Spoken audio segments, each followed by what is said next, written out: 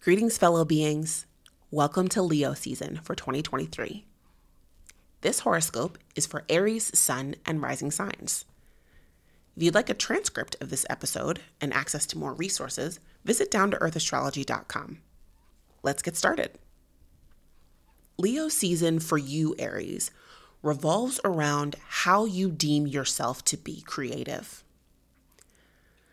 Think of all the feelings that bring you back to the wonder and innocent expressiveness of childhood, and all the stories that call you to actualize the exalted, noblest version of yourself. Imagine playing make-believe and assuming the roles that bring you the most excitement.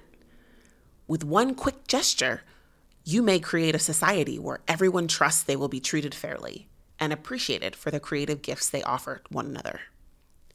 The whole space is powered on a deep sense of inner joy. The joy that you, as its ruler, originated from within yourself and radiated out as a living example for everyone else to follow.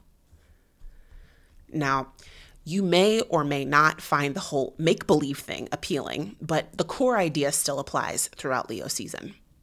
No matter where you show up, your inner state of being is the model that others see and gain tacit permission from to replicate your example. Have you been feeling stressed? Have you had any fun lately? Have you felt in dire need of time and space for play?